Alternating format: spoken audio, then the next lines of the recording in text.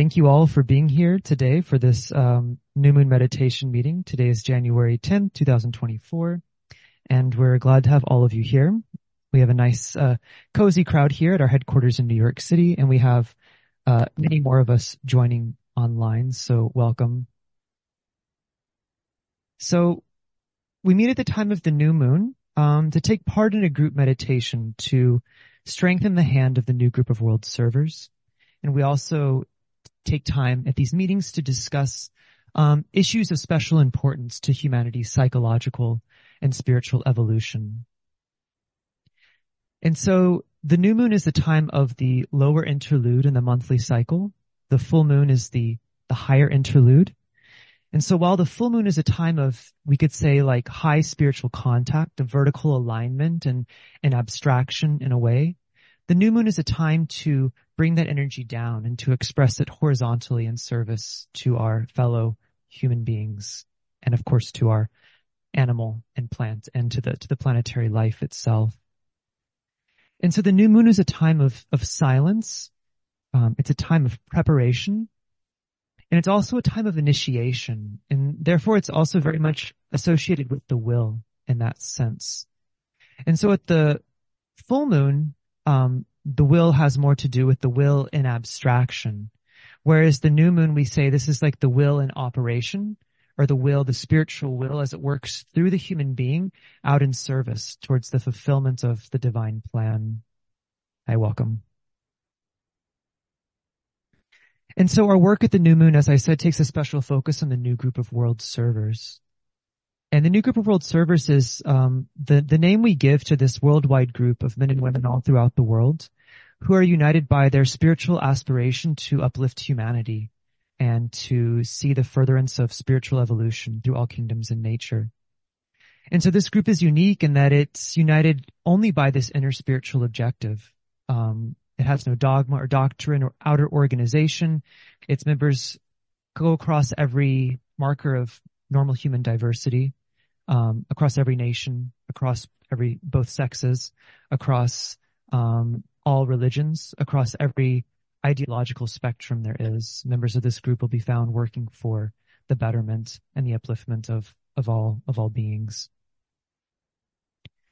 And theirs is the special task to uphold the vision, to light the way forward, and to aid in the implementation of the plan of evolution. And so this plan is, in one sense we could say it's a great spiritual directive. It embodies a great purpose, the purpose of a great life, the purpose of our planetary life, which in esotericism we call the planetary logos. And so humanity is definitely a part of our planetary life. I think many people will definitely accept that. And so what that means, though, is that what follows from that is that we operate within the will or within the sphere of this great cosmic being whose beneficence is beyond what we can imagine. And so our special task, and we could say our responsibility as humanity, is to see through what little we can of the great intention or spiritual intention of this great life. So that's our special privilege as well as our responsibility. And so with this in mind, today's meeting will take a focus on the theme of truth, an important theme for our times. So spiritual truth, mundane truth, and we'll discuss specifically what sort of guidance the perennial philosophy, which is also known as the ageless wisdom, can offer us towards addressing the crises of truth being faced today on many levels. And so before we begin that, I'd like us to take just a moment to take a moment of alignment and of dedicated visualization and sound together the mantra of unification. And so those of us who are here will have the cards with the text, and those of you online will have should appear on the PowerPoint. So we'll just take a moment of alignment, and we'll sound the mantra, and then we'll sound the sacred word, the Om.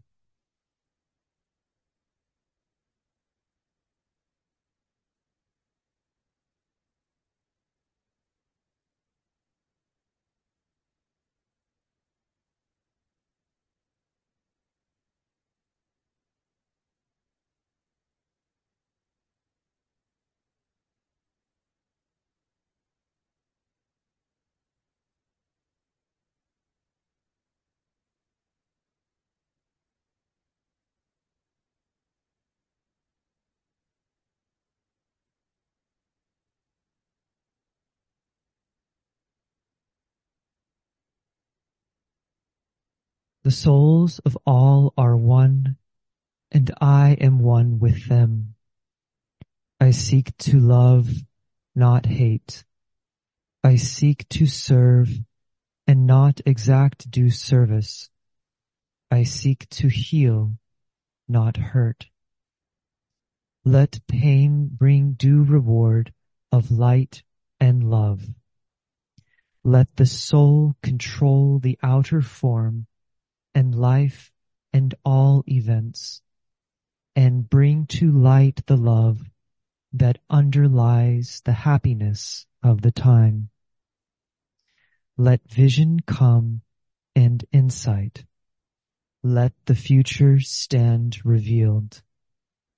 Let inner union demonstrate and outer cleavages be gone. Let love prevail. Let all people love. Ooh.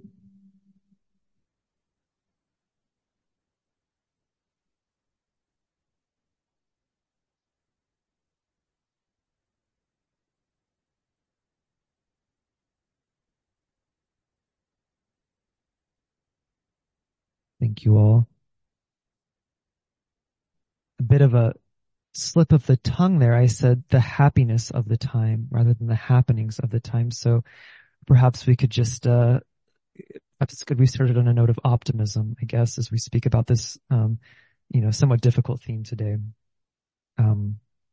So as I said, the central focus so I also wanted to preface and just say, the way these meetings are structured is, I'm going to share a few thoughts on the theme, and then we'll move into a meditation. And then after that, there's a period, probably hopefully like around 20 minutes for discussion. And so that's a time when everybody who's attending, whether you're here or online, and you can share your thoughts if you'd like. Of course, it's not compulsory, but we'd love to hear from you if you have anything to share. And so this meeting is on the theme of truth. And, reflecting on this theme immediately brings up many questions. I think the first, of course, being what is truth? How do you define it? Is it absolute or is it relative? And so, that brings up when you start questioning or thinking about relative truth. Well, what measure of this, absoluteness can be cognized by the human mind? And so, what is really the difference between relative and absolute truth? Is there even such a thing as relative truth? Because I'm sure some people would think, well, something's either true or it isn't, and so, related to that is also the question, of course, what role should truth be playing in our society today by the apprehension of, or we could say perhaps even an alignment with truth. We could speak of it about that way as well. What role should truth be playing in our civilization, today? And so esoteric philosophy has a lot to offer on this question of truth. It's a multifaceted question of truth. And I think it really provides a framework for understanding both absolute truth, or ultimate truth, which is, those ultimate truths about the nature of reality, as well as relative or conditioned truth, which is that measure of the absolute truth, which can potentially be cognized by the human mind and therefore able to condition human civilization. And so esoteric philosophy is a body of knowledge and thinking which combines science, religion, and philosophy, and seeks to understand the human being, the divinity, both immanent and transcendent, as well as the nature of the cosmos and of natural and spiritual laws. And so in terms of Western philosophical terminology, Helena Blavatsky, who's one of the foremost exponents of this doctrine, at least in our age, said that if this had to be put in Western philosophical terms, the esoteric philosophy would be a form of what's called objective idealism, which was first propounded, at least in the West, by Plato. And so Platonic idealism or objective idealism basically states that everything in the material world is based upon a higher world of perfect forms, and that material reality or manifested reality is really just an imitation or a reflection of this higher world. Those of us who have studied esotericism, this is probably a concept which is pretty familiar to us. But I'd like to juxtapose this for just a moment with another ism, very similar, called subjective idealism or analytic idealism, which is an increasingly popular philosophical position held today. And this position is very similar to objective idealism in that it states that, the mind or consciousness or this world of form, whatever you want to call it, produces the material world. But it says that this material world is actually non-existent. So it's like a hologram or a phantasm or a projection. It is entirely a result of these higher subjective processes, but in and of itself has no real substance. And so this position is becoming increasingly popular today amongst, I would say like a very like anti-materialist camp. And of course, we can only theorize as to why, but sort of my theory is that there's a lot of more and more intellectual people awakening today. And this sort of spiritual awakening is causing them to look for more philosophically robust ways of describing and making sense of this sort of revelation of the world. And I think a lot of the thought forms of the New Age movement of the 20th century, they're finding sort of insufficient for what they want to describe. And so I'm sort of bringing this up because I want to emphasize that esoteric philosophy definitely does believe in the reality of matter just as much as it believes in spirit and the consciousness which unites them. And so the main point here is that while subjective idealism definitely denies materialism altogether, esoteric philosophy and the objective idealists afford for a relative reality on any and all of the various planes of the manifested world. And so there definitely is this belief that Maya or illusion pervades everything. They call this Mahamaya. However, esoteric philosophy believes that all that is contained on any and every plane is just as real as the self which perceives it. And so this is important, I think, because it affords for many reasons, but it affords for a doctrine of relative degrees of enlightenment, increasing degrees of enlightenment. And so rather than just an ultimate nirvana, there's an enlightenment, stage of enlightenment, which itself is a jumping off point for an even higher stage, which is the revelation of higher and higher spheres or planes of truth, at which point that which was left behind is then considered, relatively elusive. And so we have therefore this doctrine of relative degrees of truth. But one of the fundamental and actually the first proposition of we call the secret doctrine, which is the major text we look to when we're talking about esoteric philosophy, is that there is one absolute and immutable principle in the universe, which is the universe, which only when manifested becomes dual, spirit and matter. And so both spirit and matter are actually opposite poles or aspects of this absolute. And they appear only different to our perception. And so esoteric philosophy is therefore very much consistent with Advaita Vedanta, which is the non-dualist school of ancient Indian philosophy, which claims that there's only one fundamental reality in the world. This is sort of an oversimplification, but there's only one ultimate reality in the world, which they call Brahma when speaking about the manifested world of things, or Atma when they're talking about the self, which is the one self. And these two are said to be one. And so it's interesting in that way, esoteric philosophy is almost sort of a meta theory, because it has, on the one hand, is non-dualist, this sort of absolute and absolute truth. And at the same time, it also contains these relative degrees of truth on every plane, of reality on every plane. And it unites them very well. But there's one other sort of lens through which we can look at the truth when it comes to esoteric philosophy. And that is another ism, another philosophical position called hylozoism. And hylozoism is a theory which posits that all matter is alive. Everything is alive. So there is no inorganic matter in the cosmos. Even the atom, the smallest building block of, you say, the physical world, is not only alive, but actually conscious, though its consciousness is so far removed from the human that we can't really comprehend what that means.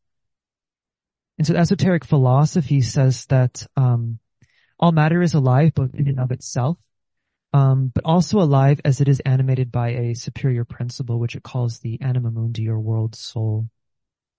And, esotericism refers to this doctrine, or refers to this under the doctrine which it calls the life and the lives. So the capital L life, and the lives, obviously lowercase. And there's a quote by Helena Blavatsky I want to share here about matter, which I think is instructive. She says, "Matter to the occultist, it must be remembered, is that totality of existences." And so she says, matter is that totality of existences in the cosmos, which falls within any of the planes of possible perception. And so to tie this together, we have this, beautiful, very, very beautiful because it's so true, occult cosmogony, which posits that there's this one absolute, unconditioned reality in its fullness to which no attributes can be applied whatsoever. You can't even say it's omnipotent because there's nothing for it to have power over. You can't even ascribe to it omniscience because there's nothing to perceive. It's not even the creator because there's nothing separate from itself to be created. And so esoteric cosmogony, by a very particular series of occult and very specific series of occult processes does describe how this absolute, unconditioned fullness becomes, that which creates, which then in turn becomes spirit and matter. And from thence this full coast of creative intelligences, which make up all the manifested and the unmanifested worlds. And so, at this point of this great diversity of forms, I think the final piece of this puzzle, which I'd like to share today, is that the diversity of creation at that point is then conditioned by 7 great archetypes. So all that exists is patterned on these 7 divine archetypes, which are called the 7 principles or the 7 rays. And so these 7 principles are said to be reflected again and again throughout manifestation in the macrocosm and in the microcosm. And so I think it's this one aspect of the philosophy which really does connect these 2 sort of levels of analysis or levels of consideration, the macrocosmic, where we have the absolute, and the microcosmic, which we know very much relates to the human. And so what's interesting about these 7 archetypes, though, when it comes to our discussion about truth, is that the whole key to truth in the occult sense is said to be founded on the septenary division of consciousness and of manifested life. And so the esoteric philosophy posits that there are 7 keys by which reality or truth therefore can be known. And this really has 2 interpretations, because the septenary division of life is the foundation of all existence. That means that an understanding of this septenary division actually unlocks knowledge, or we could say powers on every plane, by a full understanding and a deep understanding of these great secrets of mysteries of nature. But it also has a more practical meaning as well, in that this statement that there are 7 keys by which reality can be understood refers to 7 types of doctrines of sort of human enterprise, we could say. Blavatsky lists them, and I can list them briefly. There's for instance, the anthropological key, or what they call the human key. There's the astronomical key or astrological key by which reality can be known.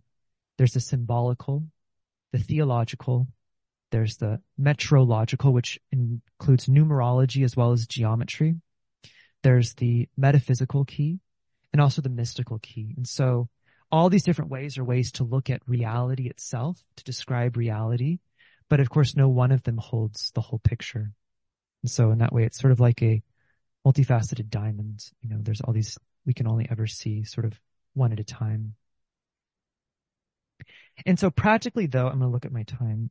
And of course, I'm going way too long, so I'll try to wrap this up. But practically, though, the esoteric philosophy tells us about truth is that unlike other doctrines, the esoteric philosophy definitely, as I've described today, definitely is a doctrine. I'm very, very fully aware of that.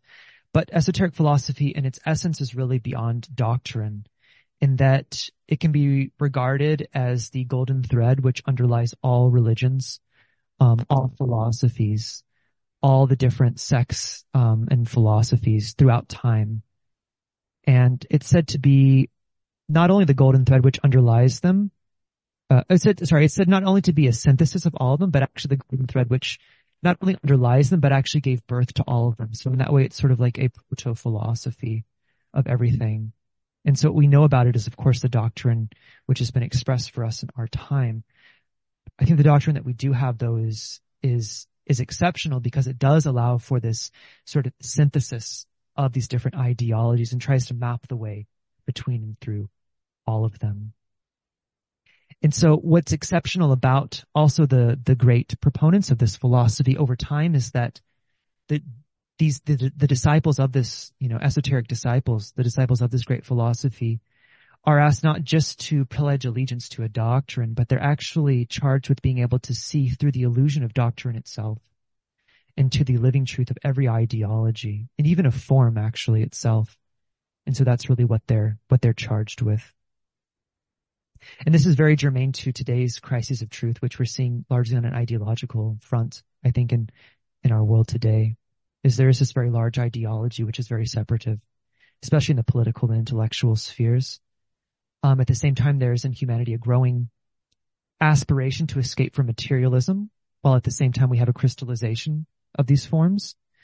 And so there's also wide-scale delusion, and so an erosion of truth, in a sense. Not only is there glamour and, illusion in one sense, but there's also the conscious perpetuation of falsehoods. So there's disinformation happening. And so all these things is a really confluence of factors which make it a time of a great dilemma of truth, I would say. And so one final note is that, esoteric philosophy not only offers us this sort of way to make sense of the world, but also connected to it is that it is our various schools of training in what we call practical occultism or meditation. And the idea of meditation basically is just that it's a way of unification, of making out of the many parts or the basic duality of the human nature, one to become at one with their soul and thereby to contact the higher world of the soul, to become at one with that higher world of perfect forms which Plato spoke about, and thereby to become illuminated. And so we're told that illumination and the perception of truth are actually synonymous terms. And so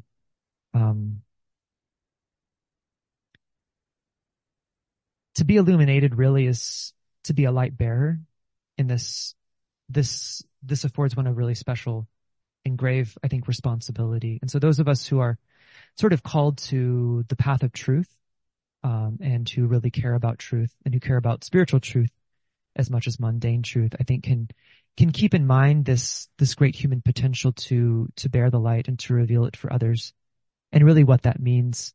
And I don't have time to go into it now, but perhaps it will come up in our discussion. But it requires really abandoning all of one's beloved glamours, which is much more difficult than it sounds. It requires the relinquishment of pride and attachment. It requires really eventually the relinquishment of everything that the personal self holds dear. The cultivation of humility, of dispassion, selflessness requires utter harmlessness and unyielding devotion to the path. And so its rewards, though, is, worth the effort. The benefits are, the ability to bear the light for others, to reveal the truth, to bridge, to heal, to unify in the plane of mind, and what we call to become the path so that others might find their way.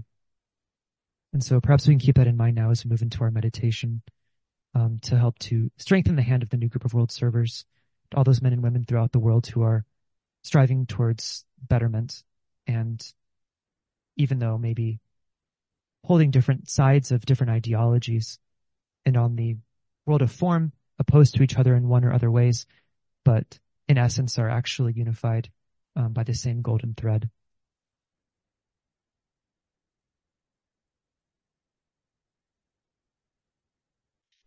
And so we take a moment of alignment before we begin.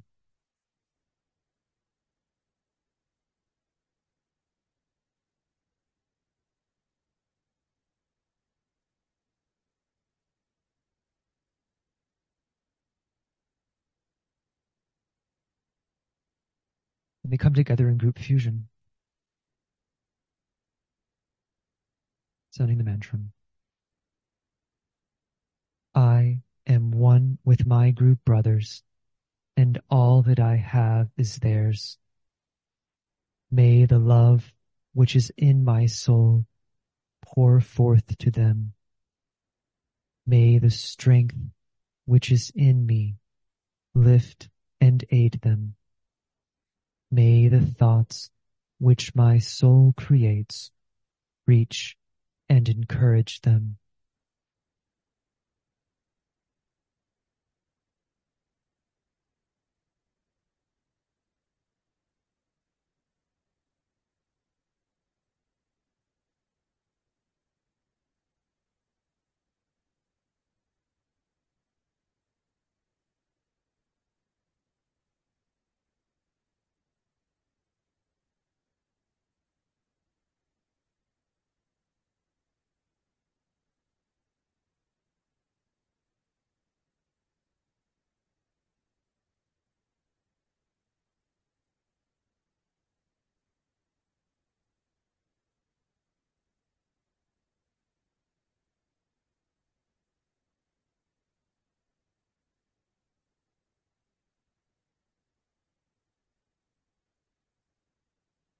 Alignment.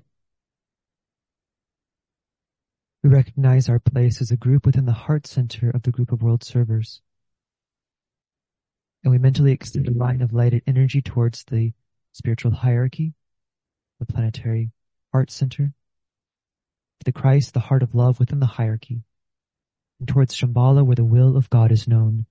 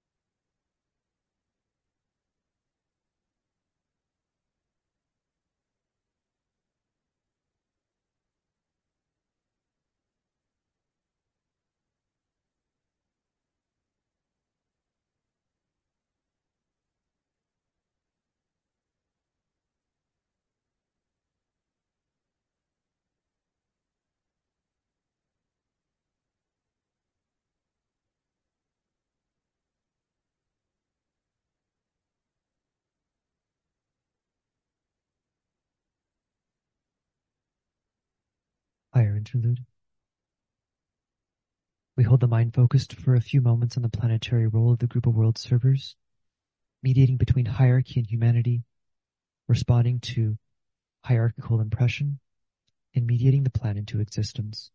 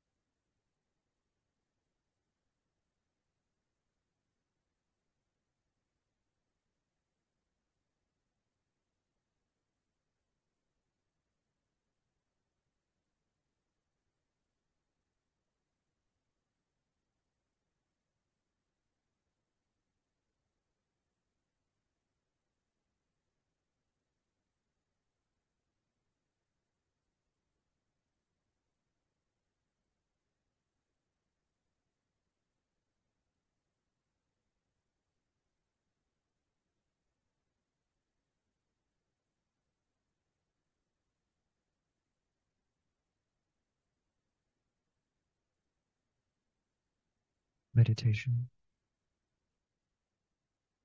Reflect on the seed thought. Through the impression and expression of certain great ideas, humanity must be brought to the understanding of the fundamental ideals which will govern the new age. This is the major task of the new group of world servers.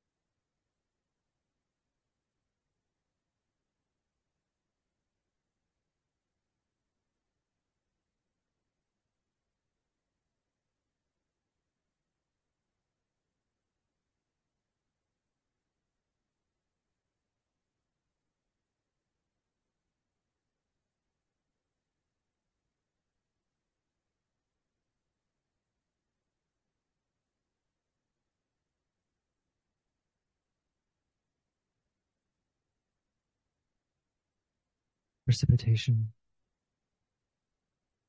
Visualize the precipitation of the will to good, essential love throughout the planet, from Shambhala, the planetary heart, the hierarchy, through the Christ, the group of world servers, through all men and women of goodwill everywhere in the world, and finally, to the hearts and minds of the whole human family.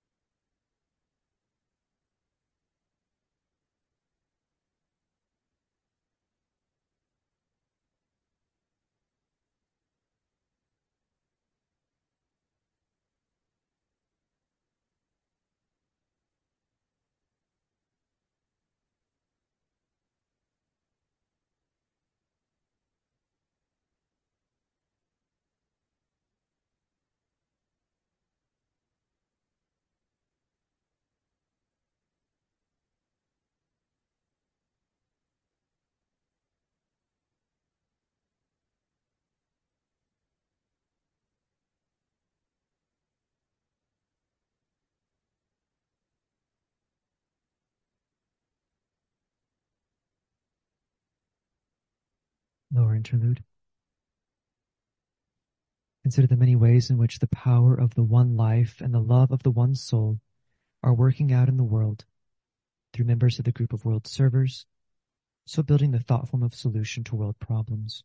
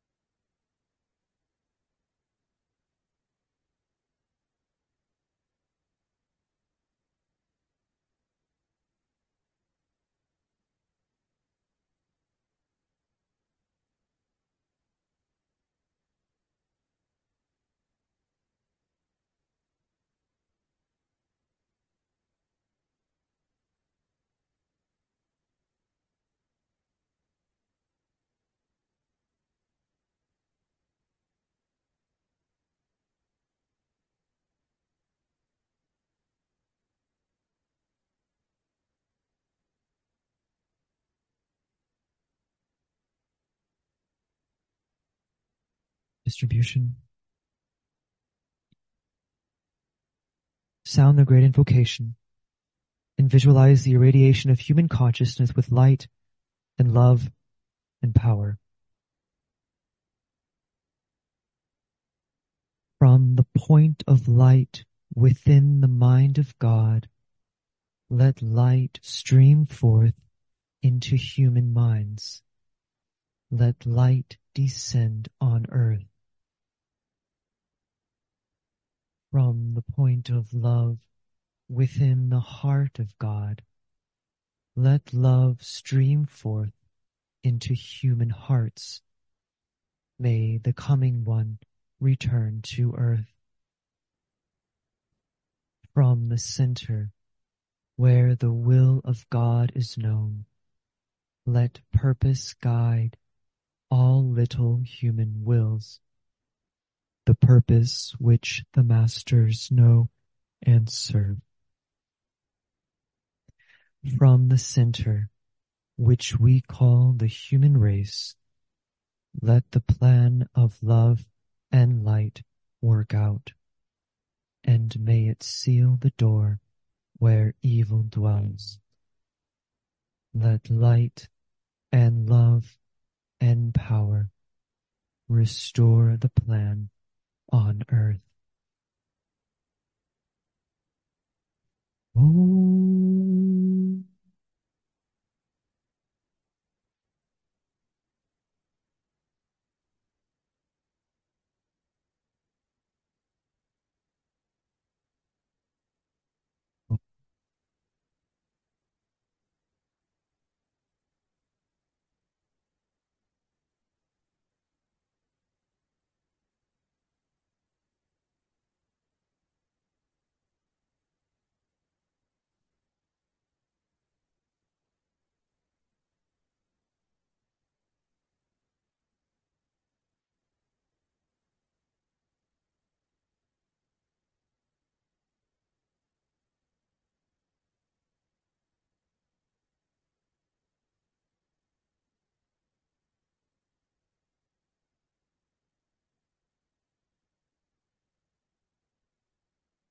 Thank you, everyone. So the floor is now open for discussion. I would say anything is fair game, but we should keep in mind the theme of today's meeting, which is truth. So, that's a pretty broad topic. The thoughts I shared before we meditated weren't really so focused on any sort of mundane issues specifically, but if somebody has something insightful they'd like to share on that, of course, you're more than welcome to do so.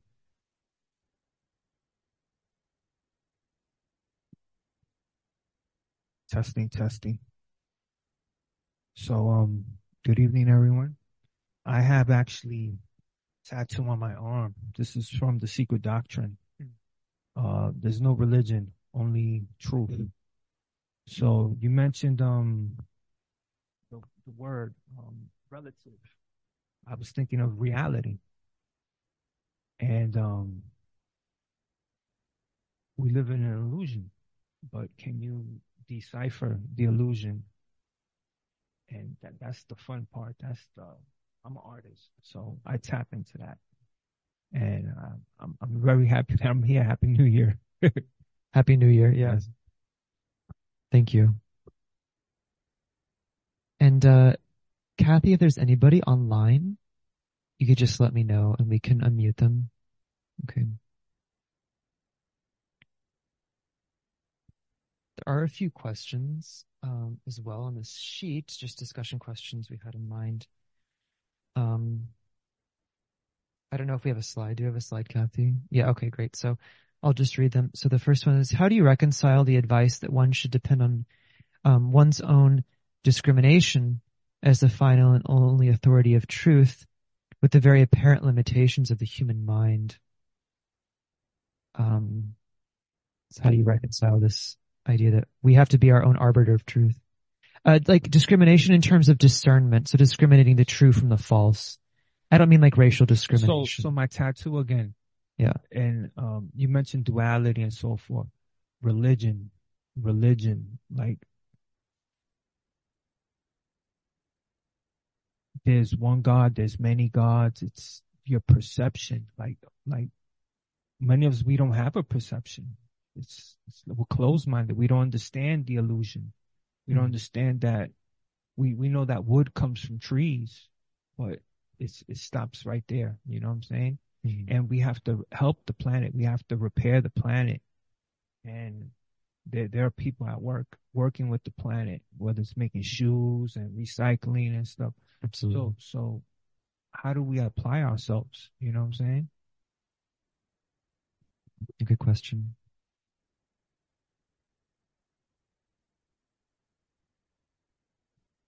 All right, there's a question. Who is it, Kathy?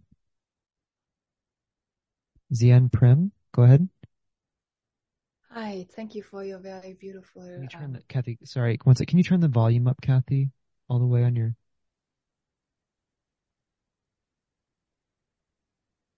Thank you. I tend to whisper when I meditate.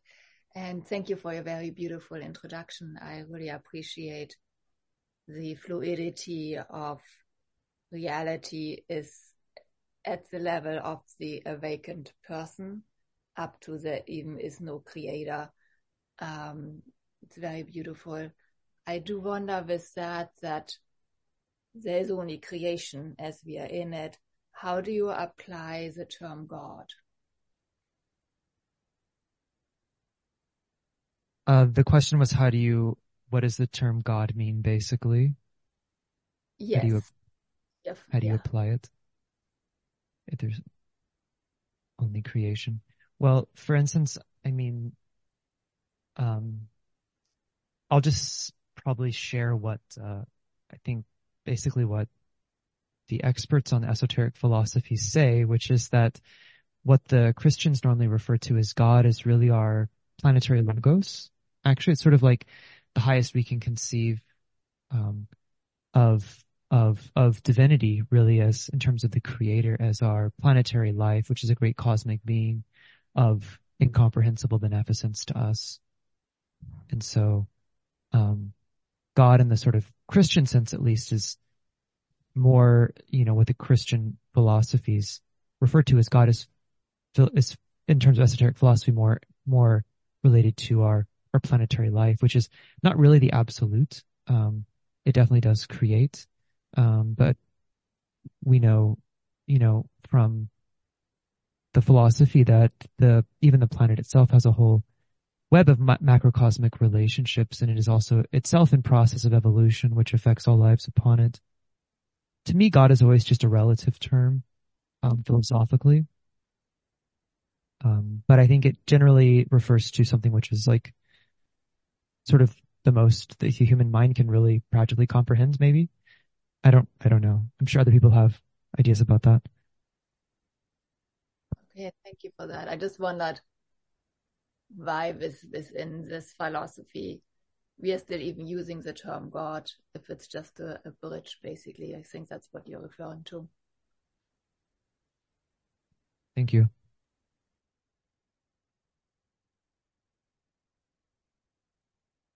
Just. Hey, Just, go ahead. Hello. Can you hear me? Yeah. Yes, Thank Kathy, could you turn the laptop a little bit so it's pointing towards us? Thanks, that'd be better. Thank you. Yeah, good. Okay, my comment just refers to the first question about reconciling that advice. And I think that my sense is that we need to develop ourselves as our own instruments of perception and really have the ability to accurately perceive layers of emerging truth. And so I see that that's very, very good advice because, that's part of the work of becoming an accomplished new world server is understanding that and honing it through meditation and practice and things like that. So that's the only comment I wanted to make. Thank you. That's a good comment. I totally agree. Actually, I think both Just and the previous speaker's comments could sort of be synthesized in this way, because the first speaker was talking about, well, how do you define God? If there is creation, then there must be a creator or some kind of causal level that manifests that creation. And in terms of what Just was saying, to me, the discrimination and the development of our perception is another term for initiation, which has to do with our widening or deepening perception and the layers of reality that are revealed to us through that process. And through that, we get closer to that causal level to perceive that which is being created from the level of the creator.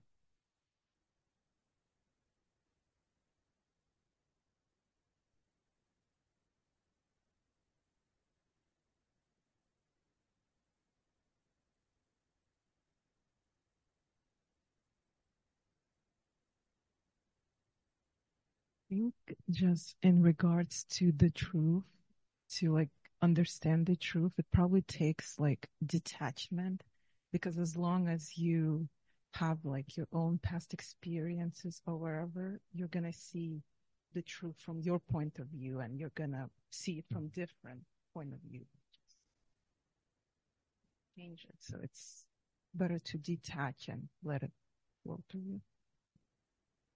I agree. Absolutely beautiful. Thank you.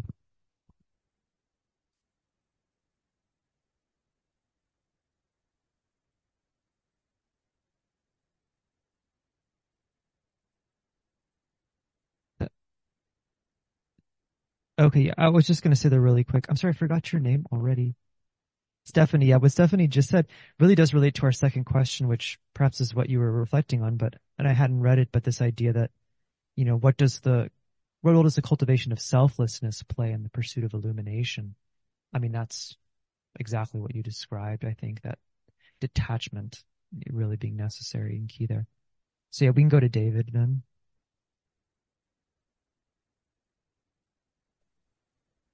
You hear me? Yes. Yes, I posted in the chat box a quote by Alice Bailey that's helped me a lot. Let reality govern my every thought and truth be the master of my life. It's from Keys on White Magic, page 239. I found this helpful when my thoughts were just swimming around and don't know the truth. And I just thought I'd share this with everybody. Thank you, David.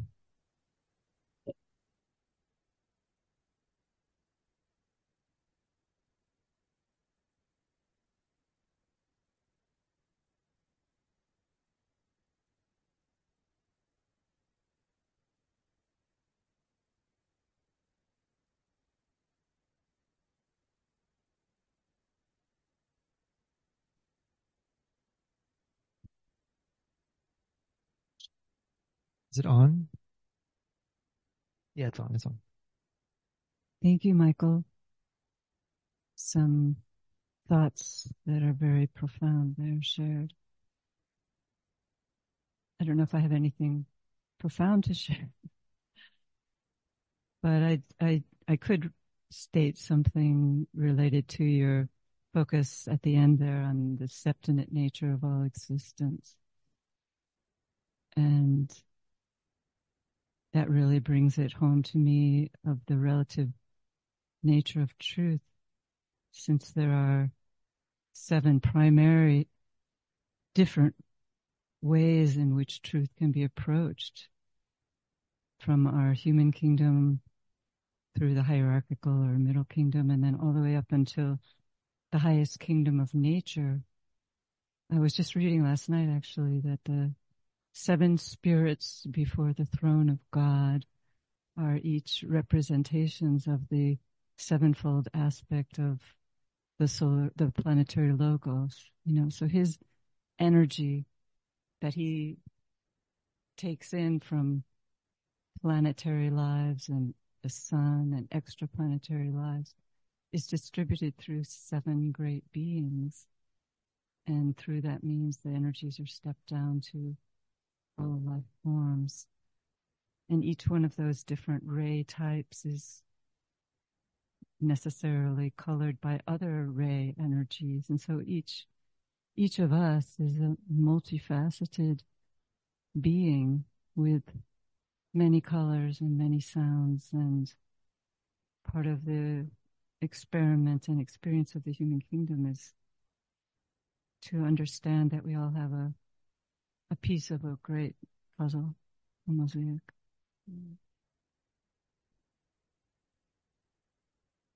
Thanks, Kathy. That's really beautiful.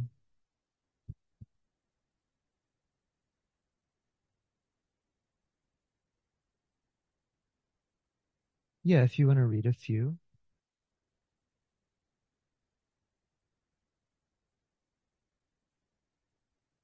There's a few brief comments here that are quite striking. Just so you can hear you too. Yeah. Okay. From Gloria St. John, we read, the beginning of truth is to tell yourself the truth. Always. Harder than it seems. Yeah, that's for sure. Yes. And then from Eduardo, we have, it's highly significant that Christ, being asked, I'm not sure how to pronounce this, quod veritas, what is the truth? Christ was asked, and he remained silent.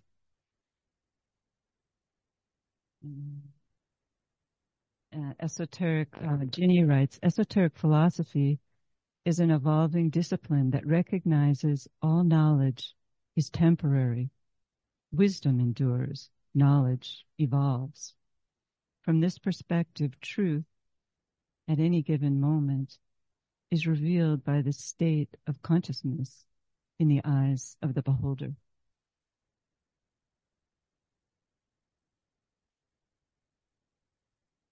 I think that's enough. Yeah, we could just keep going with today, and it is sort of coming up now on 7 p.m. I think we're just getting going, but it is 7, so there's a whole other aspects of this question we could really start to dive into, but alas, I don't think we will have the time. Any final thoughts anybody would like to share before we close?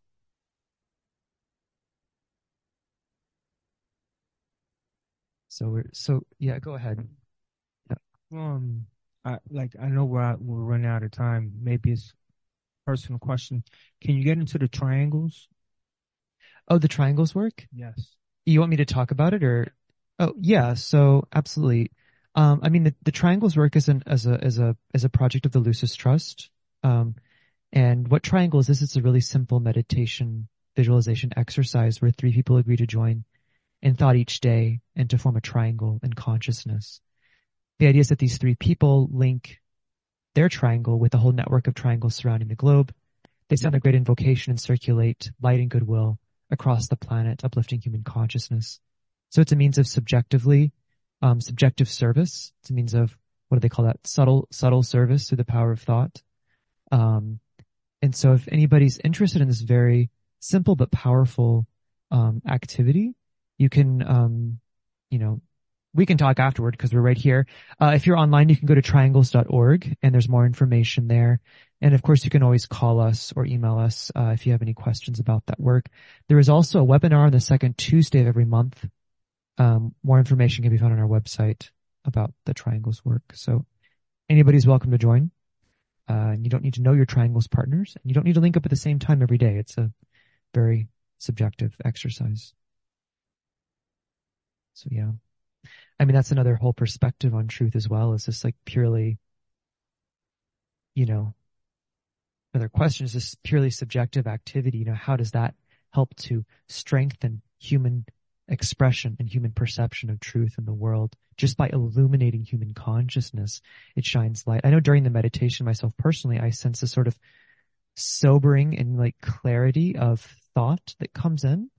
And to me, that's like how the subjective process works. It's like, it's not like necessarily comes from the outside. It's just like, oh, things are more clear. It's like putting on a good pair of glasses, turning on a light switch. It's just, nothing around you changes. It's just your perception suddenly becomes easier. It's like almost a weight being lifted, a veil being lifted. And so we can imagine the whole group of world servers, the triangles workers are just only one section of that much larger group. Just gradually lifting this veil. And I think it's so gradual, people don't really lift it. But if you really compare, like say where human consciousness is today compared to like the 1990s, I mean, our whole perception of materialism is different. I mean, you could say, well, there's technology, there's, my own personal changes during that time that leads to but I think really like, just if you look at the trend of human thinking, at least in the West, at least in the States, it's like night and day. I mean, there's just really significant changes going on and we don't notice it day to day, but there's definitely a veil being lifted, a light pouring in and so thank you all so much for being here. I'm so grateful for everybody who came in person to, support the physical anchoring of the work. And also for those of you online who joined as well. It really helps to have such a large, how many are there online, Kathy?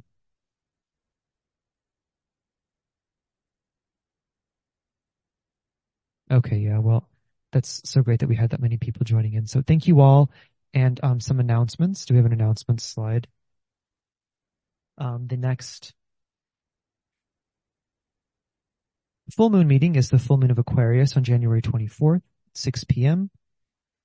And we have the next new moon after that will be February 9th at 6 p.m. We also have the exact time of the new moon tomorrow morning. I think it's at 6 something, Eastern time. I don't have the time in front of me, but, if you all would like to join in and just like hold that moment as a period of alignment and a really intense spiritual alignment, you can, connect with the worldwide group during that time if you'd like. I can just grab the time really quick. It's right over here, but it is actually, 6:57 a.m. Eastern time. So thank you all and good evening.